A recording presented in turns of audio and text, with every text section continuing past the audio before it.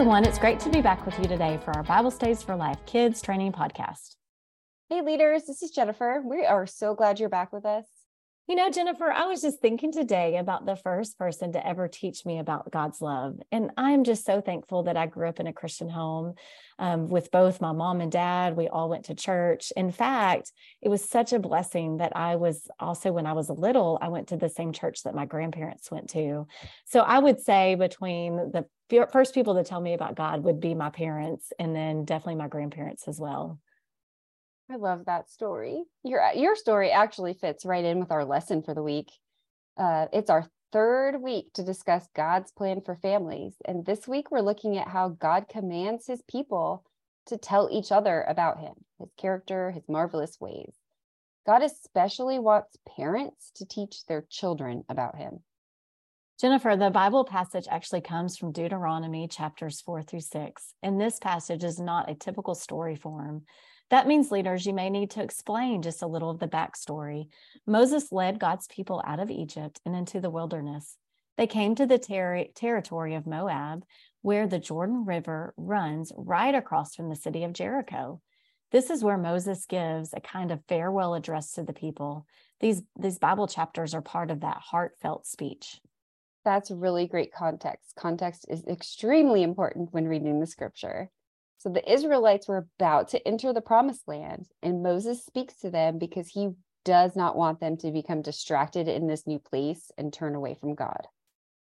Boy, we can definitely get easily distracted and forget even today, can't we? But when we tell each other about God and his word daily, when we talk about him often, especially in our families, that makes a huge difference. I think all of our kids can benefit from being reminded of this truth. Absolutely. We need this teaching today, like, as much as the Israelites did way back then. Yes, absolutely. And you know, our preschoolers might really respond to the practical aspects of this lesson. Consider brainstorming with them, maybe ways to talk to their parents, siblings, or even grandparents about God. You can maybe ask them if their parents or grandparents ever talk to them or read the Bible with them too. That's a really good idea. So for the older kids and even preteens too, you might discuss with them the different places they can be or go and still talk about God with their families, like the car on the way to school, the night before bed, or even around the dinner table. You know, kids nowadays are so busy and on the go. They may even have some really creative ideas to share about where they could discuss a Bible verse or read a Bible story together as a family. And don't forget to tell your kids that they can initiate these conversations as well. The Bible does teach that parents should share God's word with the children, but children can always take the lead. Also, for those kids who may be a part of your group, they may have parents who aren't Christians.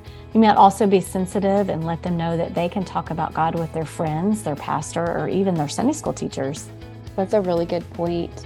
So don't forget, leaders, also check out the levels of biblical learning for your age group and ask God to show you how to best teach that concept to your kids through this Bible story.